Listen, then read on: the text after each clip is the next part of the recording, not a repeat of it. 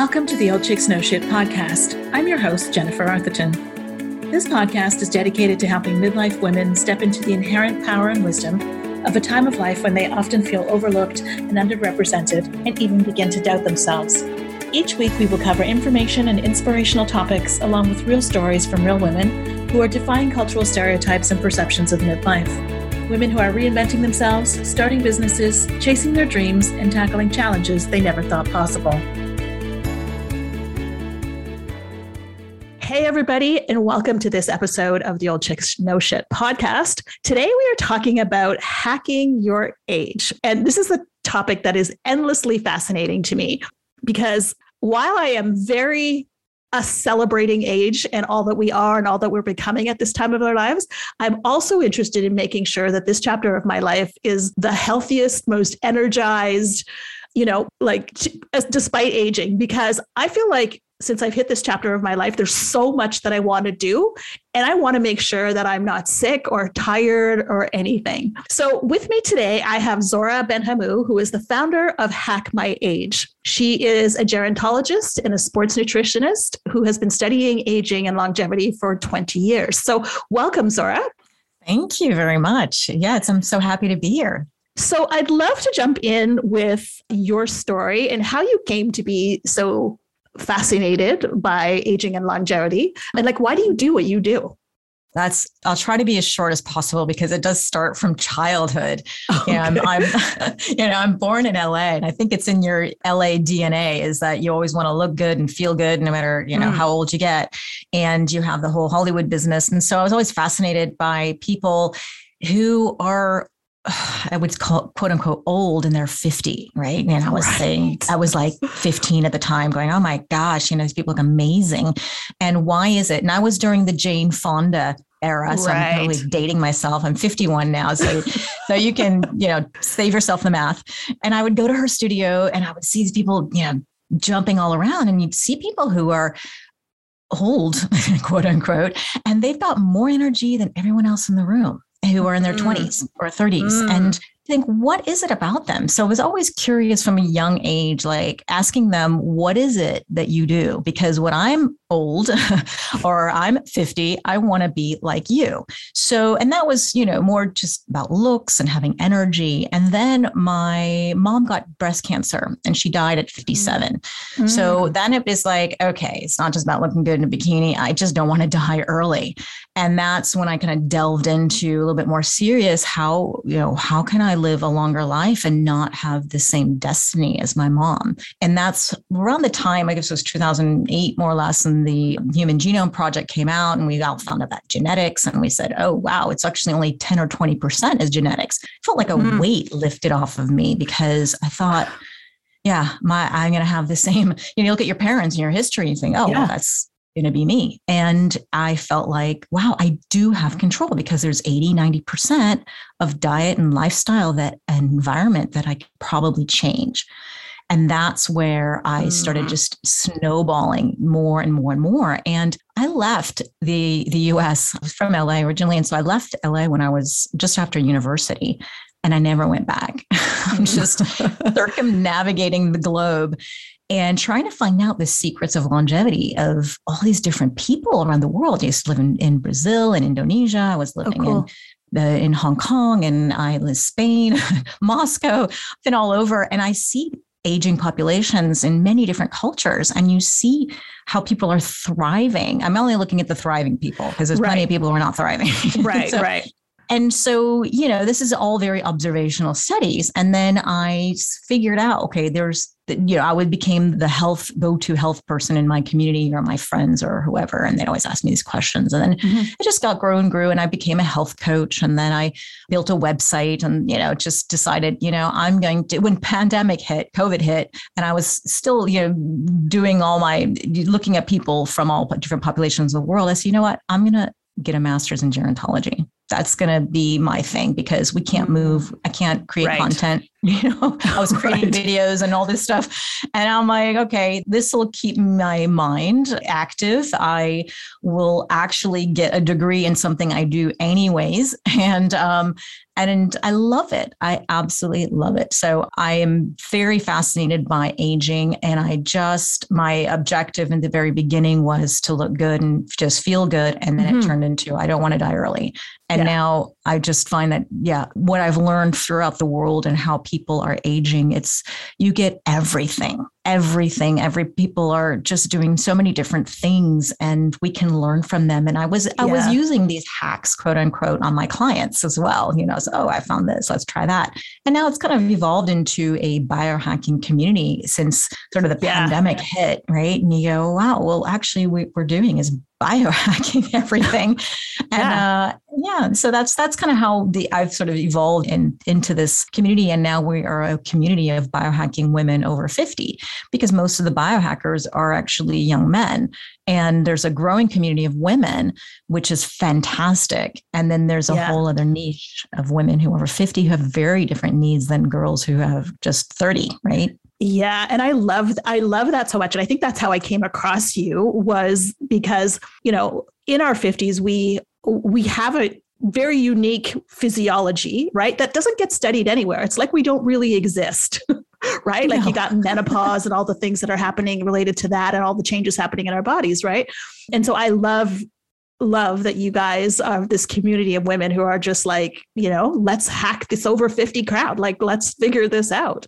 And you talked about this notion of having control over how you age, which again, I think for most of us, and I hear this so often, oh, it's just my age, or it's just this. And we kind of come to accept that there's a certain things will happen at certain ages. And that's just part of the process. And that's just the way it is. And I love the fact that you're saying, no, it doesn't have to be that way. You can choose a different experience, right? Like pick your own experience here. Absolutely. Which that to me is like, bingo. Okay. I'm choosing that path, not this path. Right. Because very similar to you, my mother died of breast cancer at age 56, which is the age I am now. So this whole concept of mortality is very present to me in making sure that I make the best of these years that my mother didn't have the option for. Right. And to do that, I need to feel good. I need to be, strong and healthy with lots of energy, and which is kind of what's led me down the path of this. So, we have parallel lives, right? Yeah. In that sense. So you're absolutely right in the sense that we think that we're going to become frail at a certain age, or we're going to lose our mind at a certain age, or we're going to start shuffle walking, all these stereotypes that we have. And we see them in the media. We just see them in adults around us as well. And we have this, unfortunately, most people in the world are ageist, which is one of the worst isms, racism that we have. And because it's acceptable, the canned laughter in comedy shows. And when someone says, hey, you look good for your age, right? We go, wow. And I just look good, So, and we accept it. We're like, oh, okay, thanks. And so this is where it kind of perpetuates. And there is this model called the AIR model, the acquisition, internalization, and reinforcement model that I can't remember who came up with this, but, this is one of the theories that they have is where many people, not everyone, but many people may start having ageist stereotypes from about 6 years old, and they see how people how your parents maybe treat your grandparents or older people. And then we watch the Flintstones and we see older people on there, and then it just goes over and over. And so that's where we start having these ideas that we should be feeling tired. It's normal aging because we have this sort of embedded in us. And what happens to some people is actually they internalize this. And in fact, when they don't really need to at all, they think, I'm a little tired today. I must be getting older. And then you start going down this path of, I'm always tired. I'm always tired because you're talking to yourself. And this is from my psychology of aging class. And this is how they taught it to us. And we think this is really bad. And then what happens is that you start to internalize this and you behave like this unnecessarily. I mean, some people who actually do, you have some disease and that's, but there are other people who really internalize this. And then it perpetuates and it's repeated and reinforced in the society. And that's what we want to break. I want to break this. You and me both. Yeah. Because it doesn't have to be that way. And like you said, we have a choice. And fortunately, this is very subconscious in our brains. Like we think this is aging, and there's things that are normal and there's things that are common, right? It's not normal to be having some certain of these, age related symptoms and signs of aging. And then there's things that are just common. So no, we do have all absolute control, like you said, and we can change a lot. And it's both in our mind and our behavior. Yeah, I saw an ad for something the other day. I think I was flipping through a magazine or something. I can't remember what it was. But anyway, they were talking about, fitness for over 50. And there were the lineup of chairs with women that probably look like they were like maybe their late 40s and early 50s, sitting in their chairs, like waving their arms. And I'm thinking to myself, oh my goodness, why is where are the 40 and 50-year-old women who are deadlifting, 150, 200 pounds? Like, where are those? Like, they're out there. But that's like you said, it's become kind of the common pictorial of what it means to age. This is what you're limited to, right? Yeah. And I was just like, no, sister, no, that is not on my watch. No, not at all. When it comes to fitness and women who are athletic, I love the Feisty Menopause community. I don't know if you know about these people, but that's the whole Stacy Sims and Celine Yeager group. And they are just smashing it. And I love this group because when I started, went to their summit and I started learning more about them, the message that I got was, hey, you're hitting menopause. Now life is going to speed up and you're going to smash it. You are going to get better and you're going to have more energy. This is going to be the best years of your life, rather than, maybe you should slow down because you're getting old. Sit in the chair and flap your arms instead of lifting heavy shit. Yeah. I was actually guilty of that too, because like at the age of 50, and the people who follow me know, I found myself at this point where I kind of had to like start my life over. So I was divorced, unemployed, empty nester, and I was seriously burnt out, like to the point that I literally couldn't get out of bed, like most days. Like I just was like flat, right? And I remember, at the beginning of it thinking like, this is like the beginning of the end. Like I can't be starting over now. Like who does that? So I had that thought for about, a couple of weeks before I was like, wait a minute, no way. Like I have so much more that I want to do in this world, and was like, okay, let me go find the inspiration. Let me go find the sources. I mean, I had to do some digging to get there. Right. But again, we have choice, and that's like so beautiful to me. Yeah, we just need to get inspired, I think, and it helps a lot. And I think people need to look at who are they surrounding themselves with, because they will either lift you up or bring you down. And you may think it's normal, right? So I've had friends, when I've torn my ACL. It's a long time ago. And then you blow it out and you're like limping, like I got to figure this out again. You just get back on your feet again.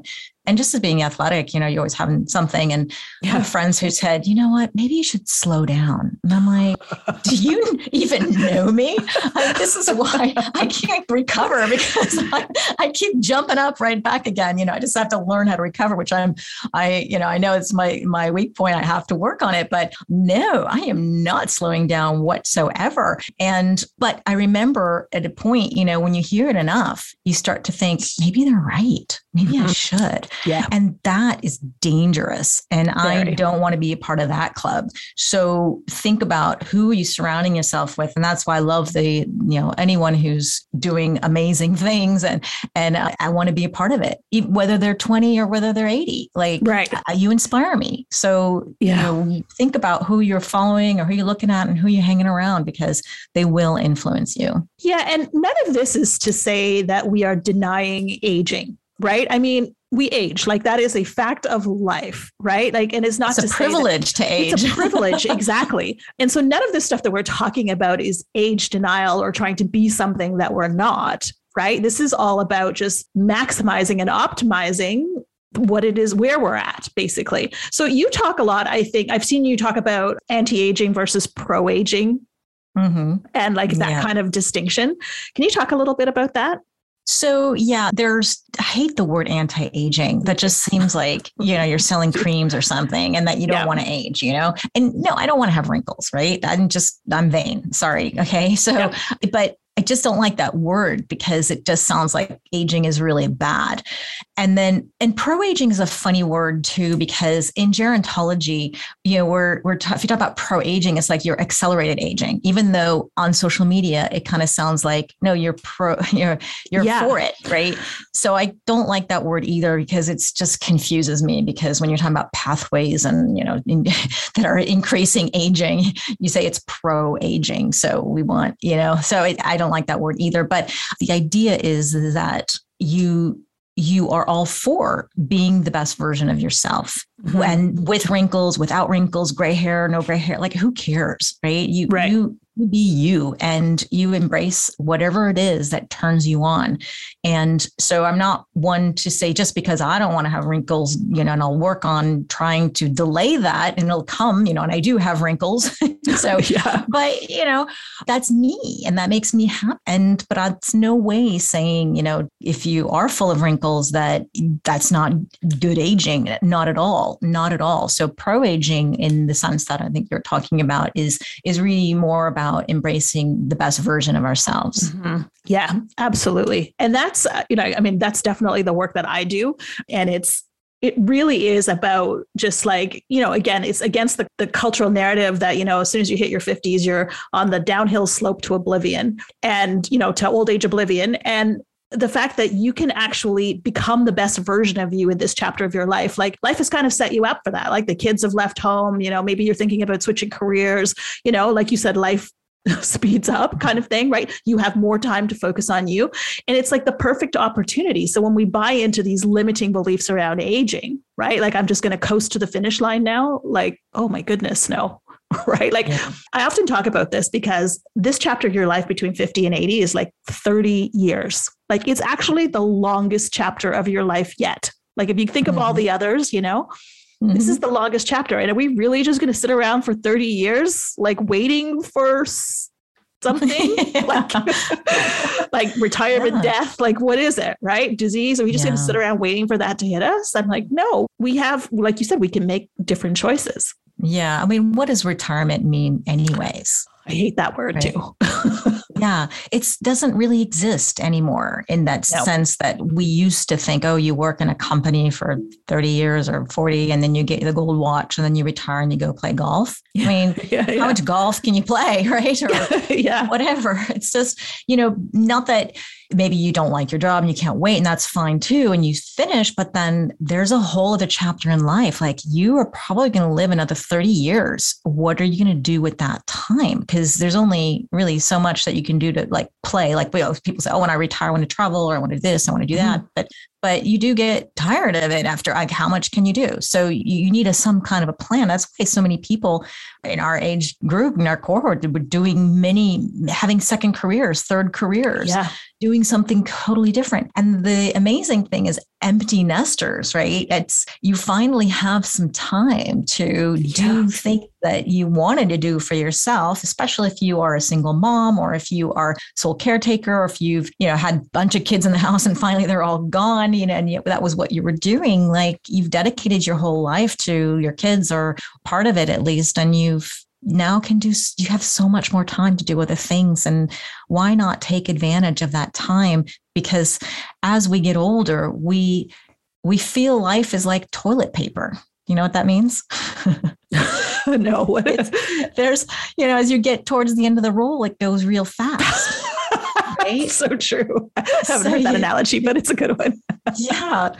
So you go, wow, I don't have time. Your sense of time is totally different as you age. So when we think we have a bunch of time in our 20s and 30s and 40s, you take your time, you do things you don't want to do. And then when you get older, you're like, wait, I have a limited amount of time. And in general, I mean, this is what we studied in gerontology, is you would invest more time in the people around you, in your family, as opposed to making new friends. You don't do things that you really don't want to do. And you find time for nurturing that community that you already have. So we can do so much more because of our time. And we do sense that limited amount of time, we do whatever the things that we wanted to do before, usually. And there, of course, are constraints with money these days, because when you think about, when you ask somebody how long you want to live, they may, I want to live to 100 or whatever. Or some people, I want to live, in good condition. So of course, we want to live a long life within a good condition. But did you think about money? Because I even had a client who came to me when I was health coaching, and she said, I got to get my act together. She was 61. And she's like, I took her to the doctor and he said, I'm going to live till I'm 85 or 90 because based on her history. And she's like, I don't have enough money. Like, I got to get my health even better now because I have to work until I'm probably 75 because I can't afford to live that long. And that's what's happening to a lot of people because we're now living in a society that's aging. We're going to have a lot more people living a lot longer, and which is great. But do you have the finances to do that? Because Social Security is just not going to cover it. Yeah, that's not really a thing anymore. So you talk about kind of slowing the aging process or turning on the good genes to avoid disease and things like that. And I've seen you talk about it in 5 pillars, like sleep, stress, nutrition, movement, learning, which I love that one, and beauty. Can you talk a little bit about those 5 pillars and why they're important? Yeah, those are my 5+1 pillars because all 5 are very important for aging. And I just, everything I've learned, I said, okay, we've got to put them in categories. The +1 is a beauty. Okay. Is not absolutely necessary to live a long, healthy life, but it's a nice little bonus. And there is a small correlation when you say, oh, well, I look good and it makes me feel good.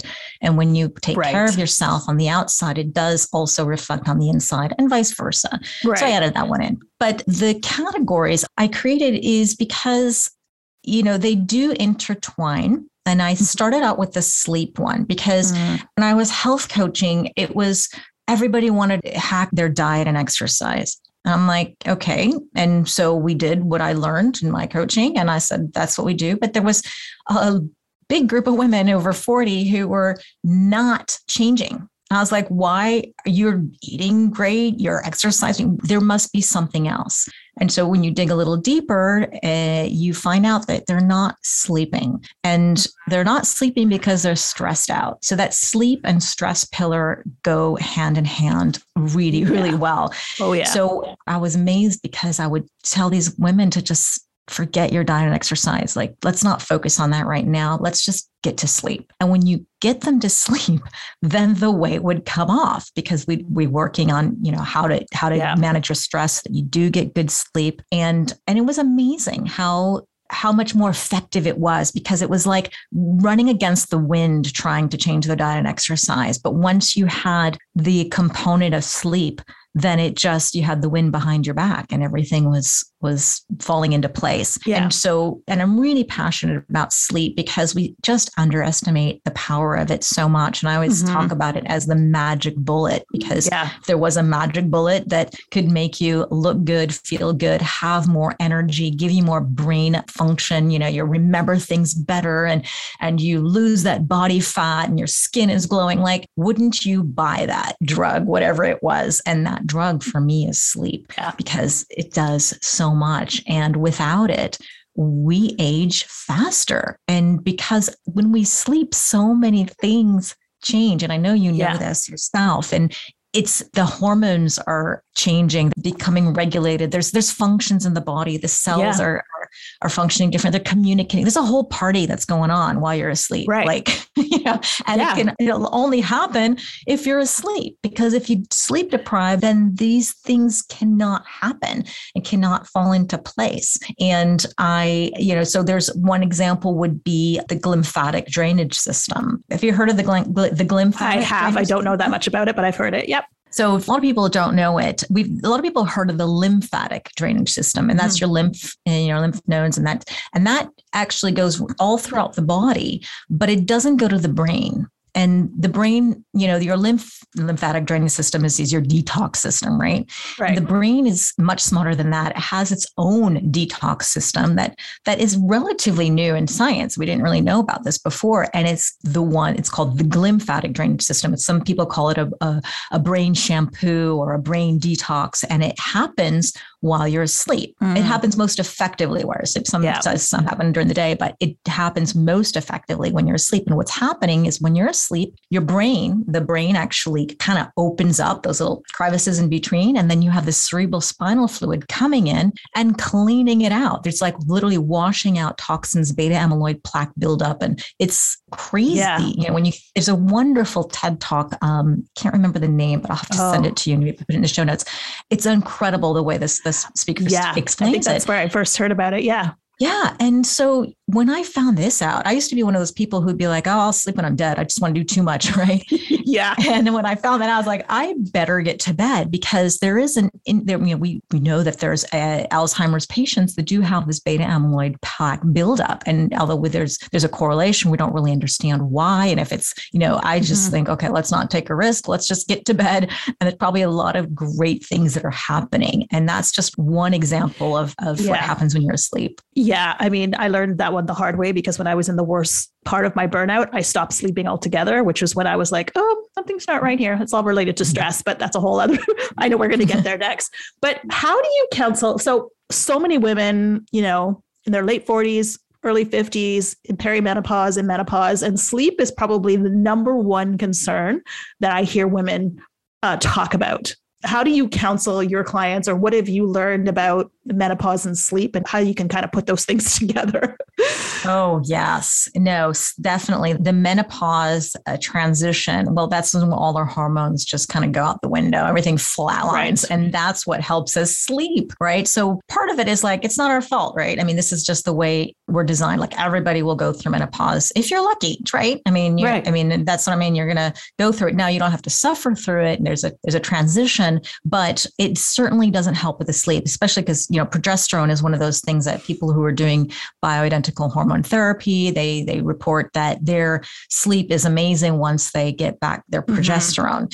But, very often it could be stress related, right? So whether or not your hormones are in balance or not, you have a lot of stress, and that's preventing people from falling asleep. And with the hot flashes that women get through menopause, this also disrupts sleep. And I just did a very interesting paper for one of my classes last semester was about sleep, menopause, and dementia. So I had to look at all of these factors because I was like, so you'd find so many studies on the sleep deprivation.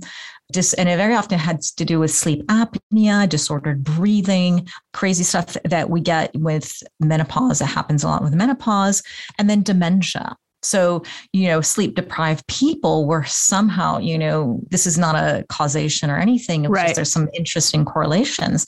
And then you have menopausal women, the same thing. The menopausal women are having poor sleep. So it makes me think, oh my gosh, going through menopause, poor sleep. Is that going to give me dementia? So that's why I did the paper, because I thought it was just super interesting links to this. So it's a very bidirectional in terms of cognitive decline and sleep deprivation and menopause. So there's no conclusions, but it certainly makes me think, and I'm not going to take any risk, and I'm going to make sure that I get through, manage my stress and get to sleep and do everything I can do for better brain health. And so definitely sleep is something that happens to women. Sleep deprivation, sleep issues, sleep disturbances is very common with women going through menopause.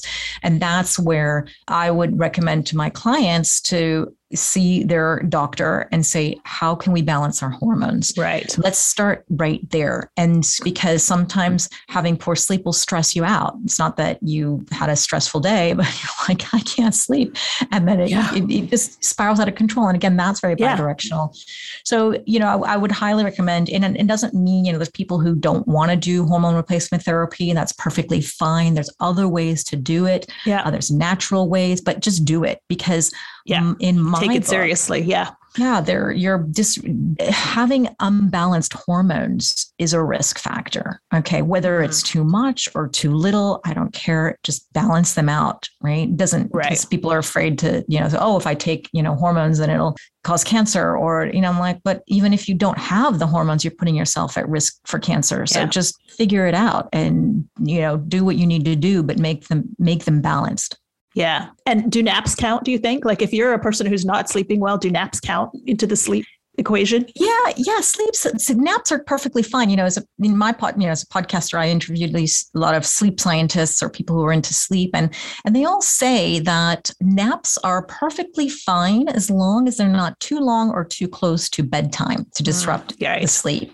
So those perfectly power naps are all acceptable. They all seem to be good. I'm not a napper myself, but I think it's perfectly fine for other people. Yeah. Now, we talked a little bit about stress and the impact of stress on aging. Can you just elaborate a little bit more on that one? Because I think that one is you see people who have just gone through something incredibly stressful, and you can physically see it on their faces, in their bodies. So can you talk a little bit about how stress impacts the aging process?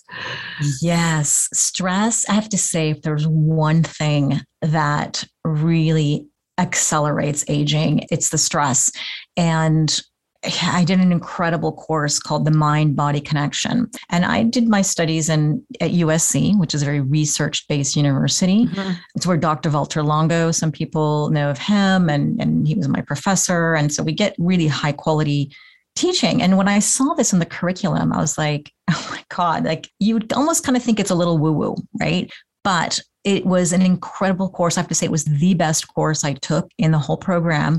And it explained on a physiological level what's happening in the brain, in the body, and what's happening psychologically and sociologically, and how they impact, how the thoughts in your head or your perception of stress is affecting you on a physiological level. And so I had to do a paper, and then the teacher said, you choose any sort of stressor, something that would, stress was all about stress, and choose a disease, any one you want, and link them. And I was like, oh my God, and by the end of the class, when we read the paper, I was like, it was clear that stress would lead to any disease. And I just had to pick one. So I chose adverse childhood experiences. And so these are, childhood trauma and how they could lead to diabetes. And so, but I could have chosen heart disease. I could have chosen dementia. I could have chosen Alzheimer's, anything. And it was really scary because you think, you could, and I remember specifically asking, it was about atherosclerosis buildup. Okay. And I was about, how stress and high blood pressure. And I said, what if somebody had the perfect diet and the perfect exercise and they were in good shape, but they were stressed? Would you still have this atherosclerosis buildup? And he said, yes, of course. And I was like, oh, great. So you can eat broccoli all day long and be running the treadmill, but if you're stressed, it will come and bite you in the ass, and it'll accelerate your aging process. And you will, likely, not be in a very good condition because of the stress and think everything's perfectly fine. So it is a super powerful, it just trumps everything. So I have to say and I don't want to stress people out because I'm like, oh my God, I'm already stressed out, but just stress is not going away. Just make stress your friend. And I'm sure there's another wonderful TED Talk. I think if I can remember her name, McConaughey, she said, it's called Stress, Make Stress Your Friend. It's a wonderful explanation of how the positive benefits of stress, wonderful, we need stress in our lives. It's just our perception of stress and how we manage it is the problem. Or don't mismanagement. Yeah. So that's got to be worked on for sure. Yeah, for sure. And, and you alluded to this, your thought process around, how you see things and the thoughts that you're having about those things, how those impact your physiology. I am endlessly fascinated by the mind-body connection, right? And how much you can control your body with your mind. Typically we think of them as, being my head, my body, not really connected. I lived a long time that way. I lived up here. My body was this stick that carried around my head, because that's the part that I lived in. Right. And it was only when I started to realize, I had a horrendous menopause experience. And a lot of that was because I was ridiculously stressed, which ended up in, burnout, which I am so thankful for because it was the brick in the head that I needed to be like, okay, you got to make some big changes to your life here. And managing stress was one of them. Right. Yeah. So how did you do it? Well, I was just going to say, like, for me, the first thing was I tried meditation. It took me a while to get into that, but even and it was like the tiniest little things like, okay, I'm going to sit for 5 minutes right now and just focus on my breath. Just like give my thoughts a rest because they're like, I don't know, there's a lot going on up there, right? Like constantly processing. So meditation, like I had to really rethink the concept of rest. Like I am a go person. Right. And like building in rest time, like making sure that I have downtime always. Right. Yeah. But a lot of it was mental, like it was mindset. It was, my thought process, which meditation actually helped me with. And, things like spending time in nature, like I love paddleboarding. So spending time on my board in the middle of the lake, like things like that was just be like anything that I can do to quiet my mind, even if it's for 5 minutes at a time. Right. And, that's how I recovered from burnout. Right. I love it. Yeah. I love hearing how they deal with stress. Because everybody's so different. And I've had a lot of people I've spoken to who are just like, I can't do the meditation. I just can't. Or sometimes it stresses me out even more. And so I always look for other techniques and everybody's just got to find their way. Yeah. And what is it that brings you joy and calms your mind? And very often I have to say nature is one of those things and people may resist, but once you throw them out there, they're just like, why don't I do this more often? And I'm like, because we're friggin' animals. Like we need to be outside, forget. But we do need to be outside. And I highly encourage people, I know as much as you might want to resist or it's cold or whatever, just bundle up, do what it takes and get out there because there are physiological changes that happen when you actually get into nature or even touch a leaf or put your feet on the ground. And it's just incredible. And it does accumulate over time in a positive way. So I really encourage people to do that or find another way, but it's got to be done. Yeah. I mean, nobody ever got to the top of a beautiful mountain view and said, I hate this. I wish I hadn't done it. Said nobody ever, right? Said nobody ever. Yeah, I know. There was, you mentioned focus on your breathing. And that I love to hear that because I decided to get certified as a breathwork teacher through the Oxygen Advantage. And I chose that one because it was very scientific based. And I really wanted to understand physiologically what is going on when we practice breath work, whatever that means, because so many people don't even know what that means. But I find it much easier than meditating because you're counting, you're focusing on your breath. And I think, people really should give it a go. And there's 101 ways to breathe, right? Yeah. Learn something, some way, see how it affects you. And it does stimulate the vagus nerve. Your heart rate variability will go up, which is a good thing. Your heart rate will come down. You see blood pressure comes down. It's incredible. And literally, if you have an Oura ring or some way to measure this, BioStrap, like you can see, I mean, I'm dumbfounded. I'll do like a 5 or 10 minute breathwork session. And I just see the HRV, my heart rate variability, just on the rise, which we want it to go up. It's just incredible, an immediate impact. And so anyone who's stressed or has anxiety, focus on the breath. That's another thing I'm just like getting so into. I love it. Yeah. I mean, breath work really, I mean, I am a meditator now, but breath work really was what allowed me to get into meditation because I was the person before it'd be like, making mental grocery lists or doing like whatever it is. I couldn't quiet my mind long enough. And now I make sure that I sit for 20 minutes or sometimes longer every single solitary day. But what's interesting, you mentioned the Oura ring and I'm a huge fan of that. But when I was in the early stages of recovery from my burnout, I got the Oura ring and watching the trend, like my HRV was at like something like 13 when I started. Wow, that's too low. Way. But like I can, I look at that's stressed out. That probably stresses you out. Stressed out. Yeah. Like I wasn't sleeping. I had like, I was like, I'm a bit of a gym rat, right? I was like constantly injured at the height of my burnout. I couldn't even go for a 10-minute walk without being so exhausted that I would have to have a sleep. Right. Yeah. So watching the trend line as I implemented these things, as I did breath work, as I did meditation, as I did like a ton of mindset, and controlling my thoughts, all of that work, I literally watched the trend line going up and up and up and up. And it's wow. Even now, because I can tend to overdo things, like my Oura Ring is like the thing that says, uh-oh, some stuff's trending down here. Course correct, right? Yeah. And now I'm learning, am learning. It's a constant evolution.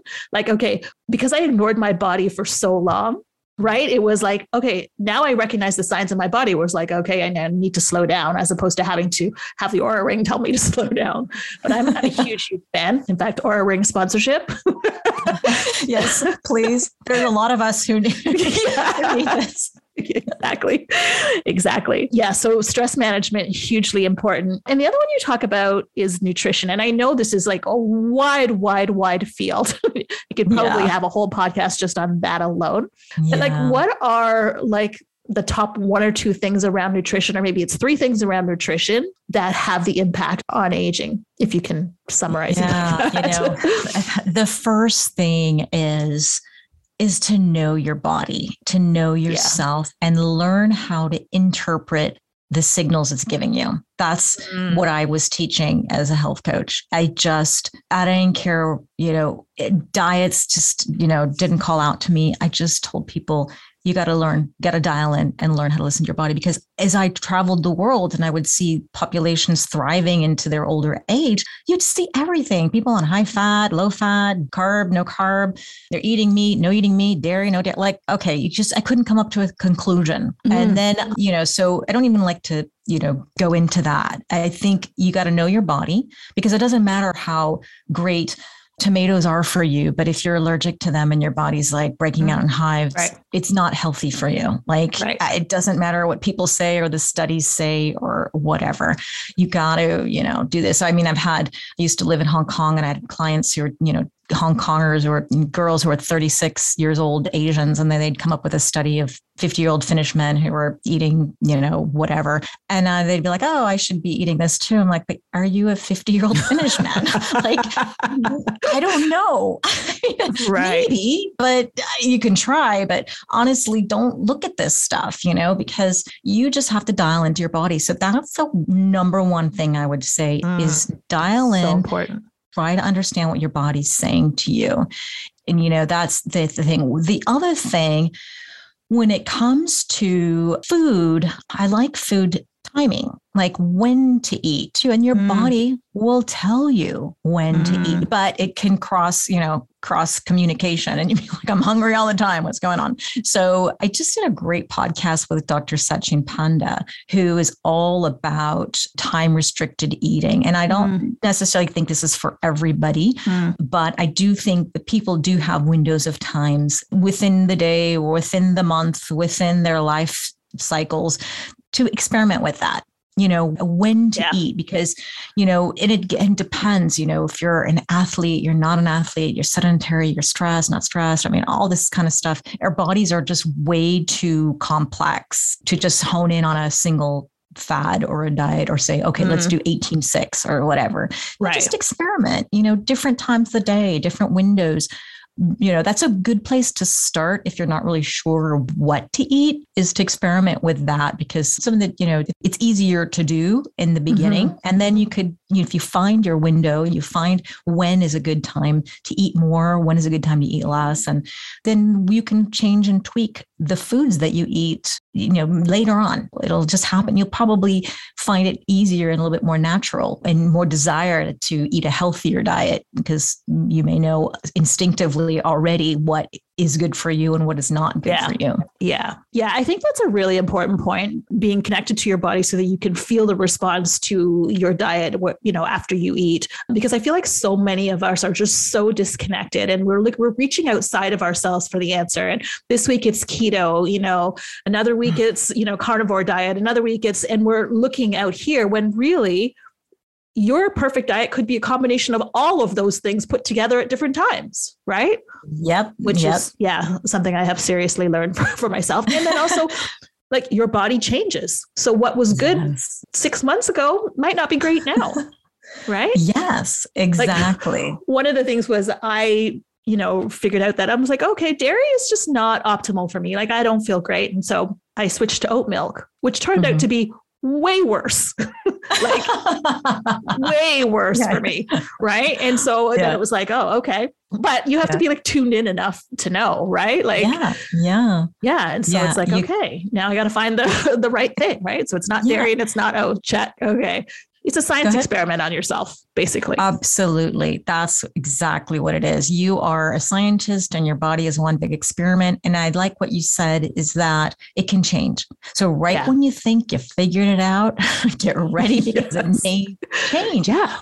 Or you may find out like, I can't do dairy. Well, maybe you can do goat or sheep, or cheese, milk, yogurt, whatever it is. And not necessarily just not the dairy, but just maybe not cow or something like that, or you can do cheese, but not butter or whatever it is, milk, not something else. So, instead of ruling out dairy, especially if you loved it and, if you really love it, then experiment with different kinds and different forms and then go, you know what? No dairy is good for me, or some is, or I have limits. I can do, just this amount and not cross the line. Yeah, exactly. Like I can't do it 2 days in a row. One day my body can manage it. 2 days in a row is like, no, that's not going to happen.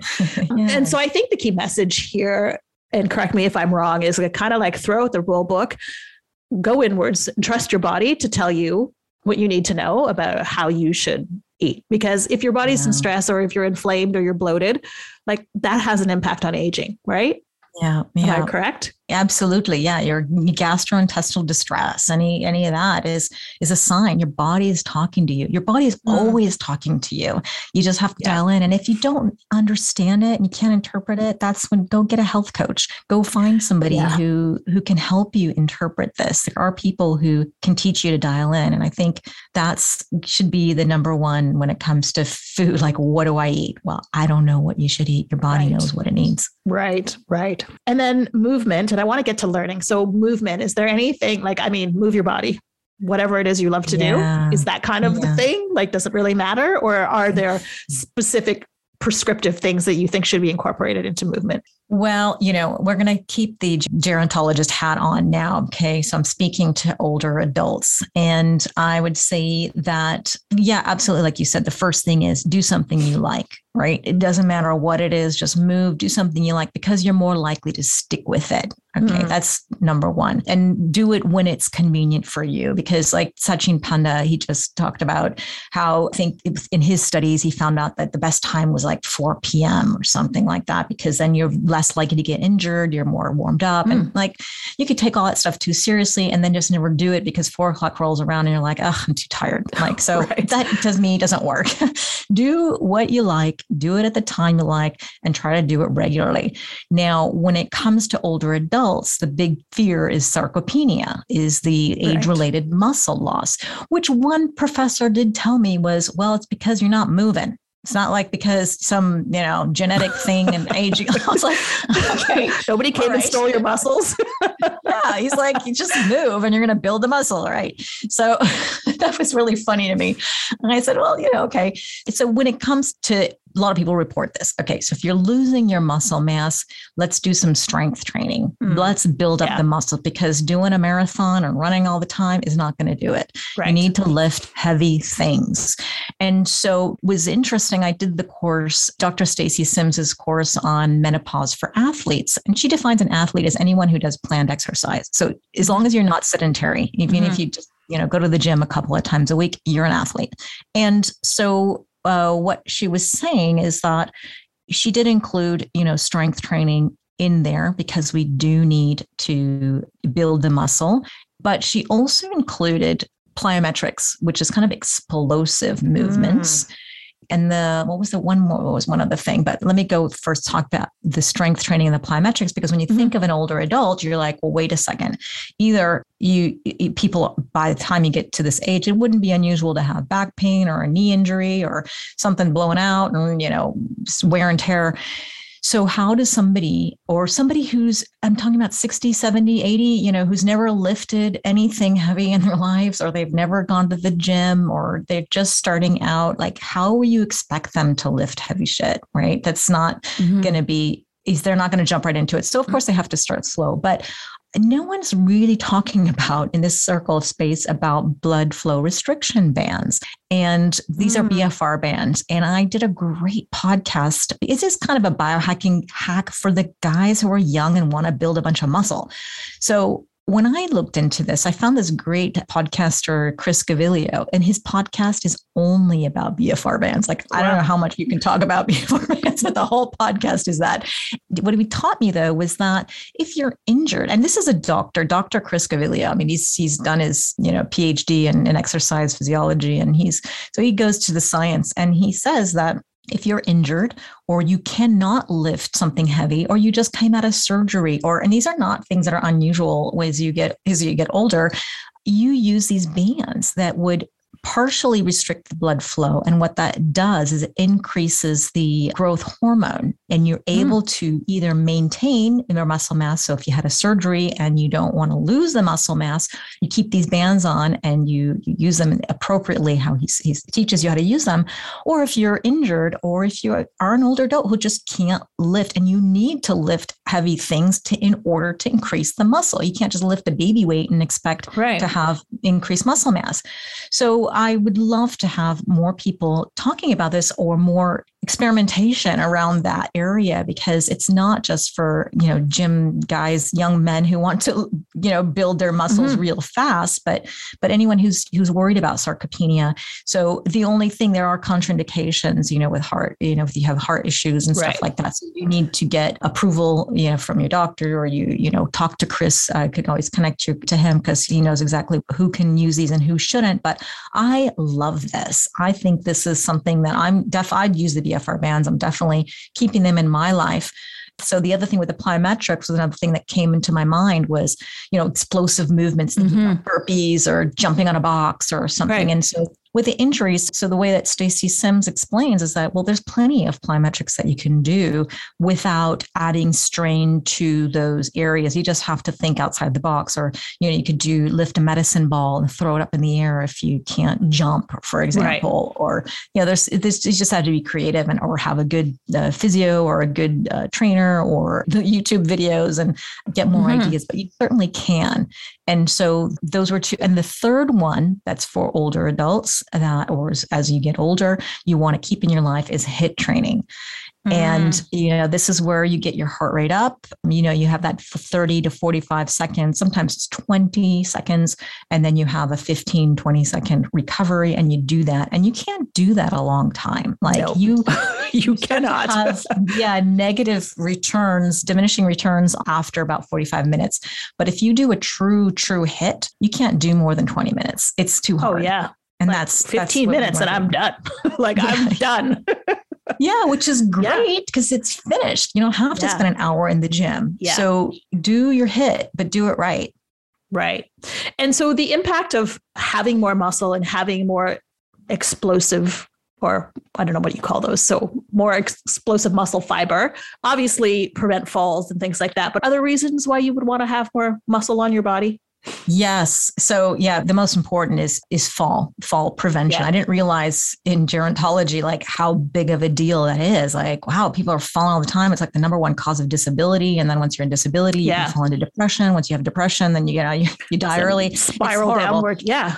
Total downward spiral. And so it is a big deal in that space. And so you want to be strong. You don't want to be frail. And the other thing that I really want to stress that wasn't spoken so much about in my training, but I believe is mobility, flexibility, and agility. And these are things, when you have that stereotypical older person in your head, is that shuffle walk, or they're very, very careful to step over something, or they walk a little bit slower. And we know that one of the markers of how long you'll live is your gait speed, how fast you interesting. walk. And I can't remember the exact speed, but I don't want to say the number because I don't remember it, but it is, if you have an older adult and you see that person walking pretty fast, they're probably going to live a longer life. And so when you see this sort of stereotypical aging person, they don't have the mobility or the agility and that flexibility. So that's something I would certainly incorporate it, because you are able to make the bed without injuring your back, right. And being, right. you can Pick do your socks up off the floor without throwing your back out. Put your socks on, period. Yeah, what my husband, he showed me the other day. He's like, come, look. And I said, wow, he was watching something on TV and there was like a stick for someone to put a sock on.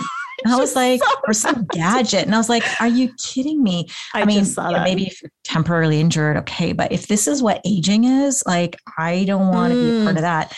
And that's, I sound very ageist and anti-aging, but it's not that. I don't care. It's about, I just want my independence. I want to be able to put my socks on by myself without a tool. Yeah. And so that's where agility and flexibility and that mobility comes in. And you don't have to be sweating like crazy or anything at the gym. It's just a little bits every single day. Yeah. And I would highly encourage that, to incorporate that, just to live, these activities of daily living is what we call it in gerontology, that you're able to do all of those things by yourself as you age, because we don't think about that when we're in our 50s or even 60s. Yeah. But it comes up and creeps up on you in your 70s and your 80s. And then you go, well, I'm here now. Like, how am I going to change this? So let's just not lose it in the first place.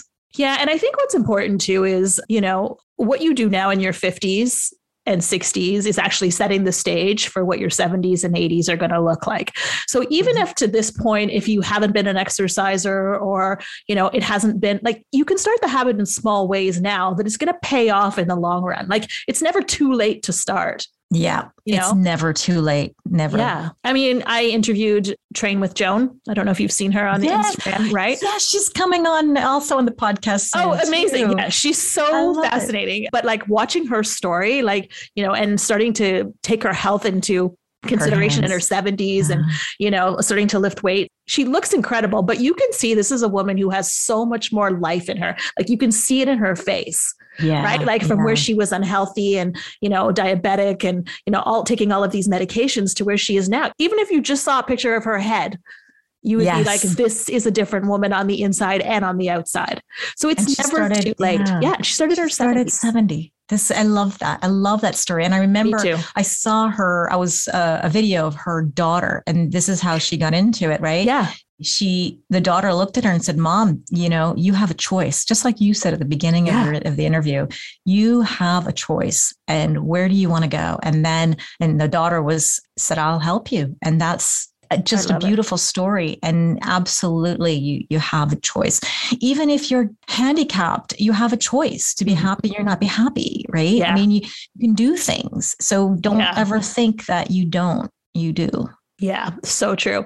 And the last thing I want to talk about, because we've talked about a lot of stuff today, there's a lot of great information here, is the impact of learning on aging. Like, I have been and will continue to be a lifelong learner. Like, I love to go deep on things. Talk to us about like that learning new things and how that impacts our longevity.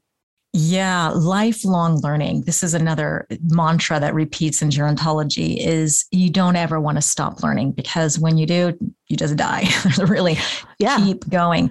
And, that's really good, not only for your brain health, but your purpose in life. And this is the category. I had such a hard time calling this category. I just called it learn, because it wasn't only about your brain health, but it's about your community. It's about your purpose in life. It's about so many other things. And it just kind of encompassed in learning. And learning is something, when you think about it, it's great, obviously, for the brain. You're building a new, brain neurons or new connections. Your brain is very plastic. It can grow. It can do so many things, but you got to help it along. It's like a muscle, right? You got to lift it. And so what's interesting is also that I found out there's these super agers. Super agers are people who are in their 80s or so and up, and they are very sharp. And we all know someone who's like that. And you're just like, God, they're just so sharp, for an 80-year-old, it's so ageist of me to say that. You go, what is it? And it's those people are very often lifting the heavy shit. And they're not doing crosswords and Sudoku. They're doing brain exercises, things that make your brain hurt. Like, remember when you were doing, I don't know, algebra or something in school, or you're learning a new language, you're like looking for that word and you're like, oh, God, I know that word. And that's the heavy lifting where your brain almost hurts. And they're really doing doing things like that to stay sharp and learning, about new things like you are learning and reading books or learning about a new technique, or me doing my master's. All of this stuff we have to learn, we have to memorize, we have to practice, we have to do these things. And this really is wonderful for brain health and lowering your risk for dementia. But it's also gives you a reason to live too. Like, why should I do a master's? Why should I, start a new career or, start a new path? Because, when you do get to a certain age and you're like, well, why am I here? And I don't care if I die or don't die, just there's nothing interesting going on in life. That's not living, right? Yeah, that's so true. And I think the thing too is for many of us learning something new, when you, like you talked about doing the heavy lifting with your brain and like your brain hurts, that's uncomfortable, right? Yeah. It's like, and you have to push through the discomfort.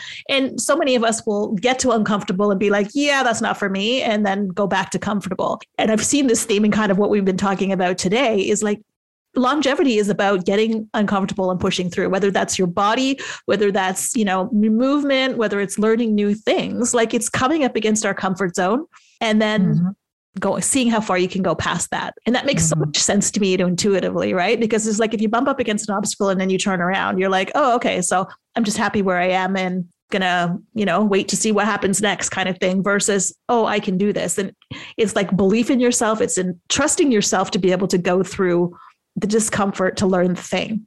Yeah, that's what this, one of the secrets of aging is resilience.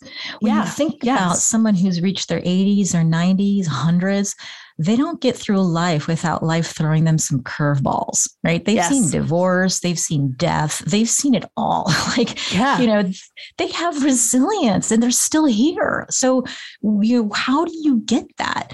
And we can practice these things by being a little uncomfortable. And it's not being uncomfortable for a long period of time. It's these short bursts of discomfort, which creates this hormesis effect, right? Where you're a little uncomfortable and then the body kind of makes up for it and becomes more resilient, becomes stronger. And that's, you seek discomfort, right? Get a little comfortable being uncomfortable. And it's just a little bit, and it goes a long way. It really does. I mean, I have an aunt who just this week turned 100. Wow. And her story of like, she's just like literally kept reinventing herself over and over and over again. It's like, she had this shop that sold beauty supplies and it burnt down. And so she pivoted and started making hats. And then, she opened up enough she made enough selling hats to open her store again. And this time she branched out on something else. And it was literally this over and over and over again. I mean, this woman is 100 and she's still posting on Facebook. Like, what's her handle? I'm gonna go follow her. Her name is Daisy Nanton. I think that's what it is. That's just her name. But so she's still, posting family photos and reaching out to people on Facebook. She learned Facebook, like, I think maybe 3 or 4 years ago. Oh, right? wow. Oh, okay. I thought she was building a social media account. No. Wow. Sorry. No. I was like, oh, wow, I got to go follow her. Yeah. Yeah, no, she's just like learning new technology is like, oh, okay, incredible. No problem. Right. I'll figure it out. And, sometimes her posts are like, you're like, oh yeah, you didn't quite do this but whatever. It doesn't really even matter. But here she is 100 and I seriously, I think she's going to live to be 110. Yeah. There's so much life in her. Right. I love that. Wonderful. So inspirational. I know. Right. And one of the secrets to living to 100, she said, is laughing. She said, I laugh a lot. Yeah. Yeah. I love that. Yeah. It's true. I can see. Yeah. Joy and happiness. I was just listening to a podcast with Natalie Nidham, and she says she's going to create a new word called joy span. Joy span. Instead of health span, lifespan, joy span. Having joy in your life, so happiness. Important. Finding that, and it's such a gift. And some people are born with it and they're just naturally happy. They got that happy gene. But if you don't have it, you can build on it. You can be happier for sure. And laughing every single day. Yeah. I think that's one of the best antidotes. And for those people who are like, I can't do, meditation for my stress, well, then go and watch cat videos or something. Make yourself watch a comedy. Laugh. Yeah. Watch a comedy. It's funny. That's a great one. My birthday was last week, and I just coincidentally on the day of my birthday, like I turned 56, coincidentally on the day of my birthday, something popped up and it was like, what's your biological age quiz? So I was like, oh, this is interesting. Let me do this. Right. So I went through the quiz and it was all like kind of lifestyle questions and things like that. And all of the answers so it said my biological age was 51, but I'm like, I think it's got to be in the 40s. But anyway, that's a whole story. But anyway, all of my answers to these questions were taking years off my age. Yeah. And there was only one question that I didn't have a negative response to, like taking years off. Mm-hmm. And it was like, how often do you play? And I had put like, no, not too often or whatever, often, not often, like whatever that was. And I was like, wow. I was like, yeah, I need to make more time to play. Like, yeah, I do, but not as part of a regular, consistent building it into my life. Yes. Right. Yes. And I was like, and that was the same thing when I heard her talking about laughter and, you're talking about joy. It's the same thing. Like, what are those things that evoke, pleasure? Yeah.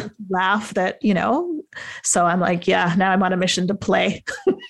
Good for you. Yes. We lose this word after the age of like 10 and we think it's immature or something, but I totally disagree. We need to have playfulness.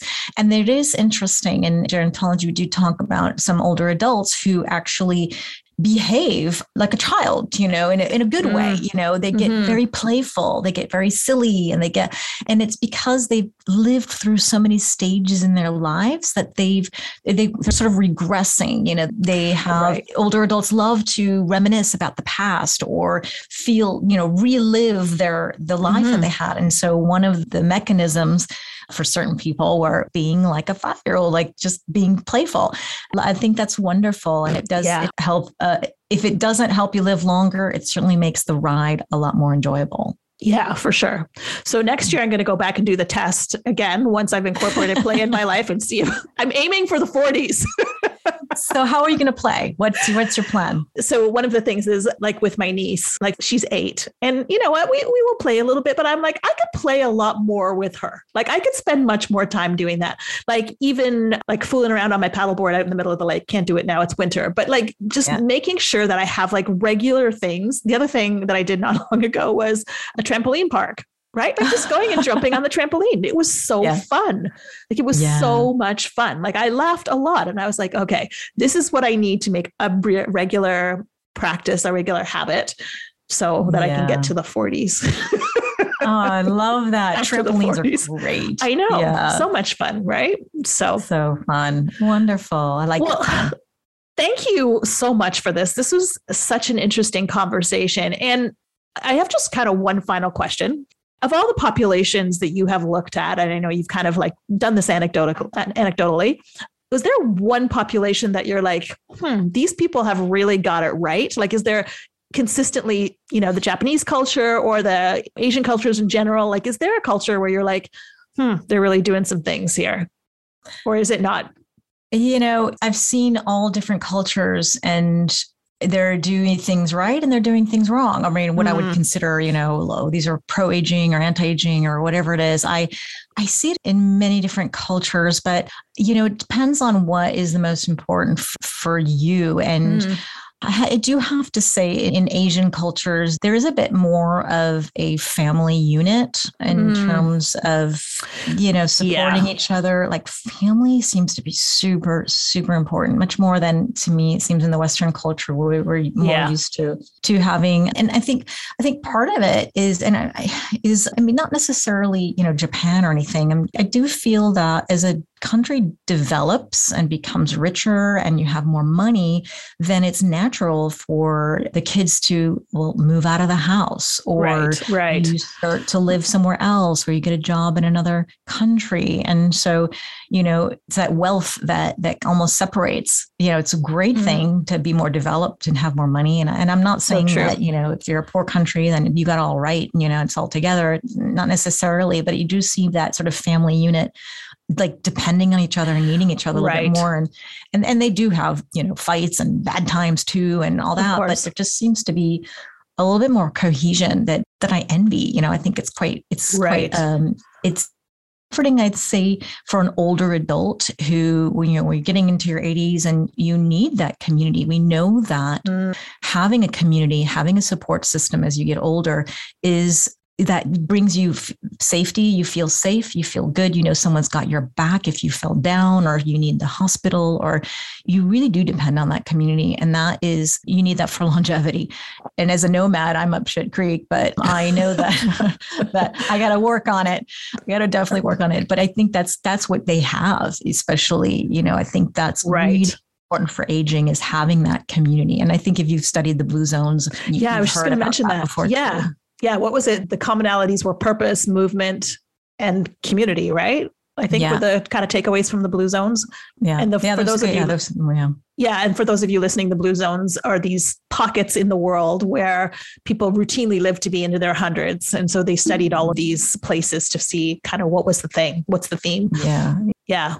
So, purpose, movement, and community. Yep. Yeah. And I would say I see that, it does happen in the West. It does happen in many, that's why it's so hard to pinpoint a culture word. They got it right. Okay, fair because enough. It exists but it just seems to be a little bit more in those areas. That's all. But it's interesting that when you think about it specifically in the context of North American culture, we do the complete opposite. We work, we retire, so we have no purpose, right? In the retirement, we stop moving. We basically sit around. So there goes movement. And then, we tend to segregate older people into retirement homes or nursing homes and things like that. And I'm constantly aware of that now that I've studied, I've read about the blue zones, and I'm like, wow, we're doing it completely backwards. All of those markers, we're going complete opposite direction of. Because we have more money. I think, that was an important thing that you alluded to. The richer we are, the more likely we are to do those things. Yeah. Interesting. Yeah. But surprisingly enough, I only discovered this when I studied gerontology, is that I think it's only about 3 to 5% of the population actually in nursing homes. Oh, wow. And I thought it was a lot bigger. Yeah. And it's actually, and the studies that are coming out now is people want to age in place. Social policy will be trying to figure out, at least in the US, how to serve older adults in their homes, how to get them care in their homes. Yeah. So that seems to be the trend that's happening right now. And as opposed to having a community or a home or long-term care. So it sounds good. I mean, the problem is that's also expensive. Right? Yeah. How do you do that? Yeah. And caregiving is a whole other topic in gerontology that I could go on a rant about. But it's a huge topic that I was unaware of before. But if you're a caregiver, you certainly do need to take care of yourself too. Well, thank you for this conversation. So for those of you listening, if you, like me, have big plans for your next chapter and you want to make sure that you are the healthiest, most energized version of yourself, go follow Zora at Hack My Age. I think you're on all the social channels and a website. Yeah. She offers courses and all kinds of really, really amazing information. So thank you. Is there anywhere else, anything that I missed that you want to? Yeah. Everything's Hack My Age. So it's easy to find. Yeah. The podcast, the website, Facebook, Instagram, Twitter. I'm all there. And I'm working now on an energy reboot program for women over 50, how to get our energy back. So I'm putting on my gerontological hat on, and you're going to have a lot of great information, as well as the breath work. I want to incorporate that as well. So it's coming soon. And you can also sign up right now without any charge, and I'll give you 10% off when I do actually launch it. So hackmyage.com, and you'll see it right there on the first page. Perfect. So everybody listening, go check out Zora's Hack My Age page for all the latest on living your best life well into your 80s. Thanks for listening. Until next time. Thank you. Bye-bye. Thank you for listening to the Old Chicks No Shit podcast. If you like what you heard, the best compliment you can give is to share this podcast with a friend, subscribe, rate and review our podcast on iTunes or wherever it is that you listen in.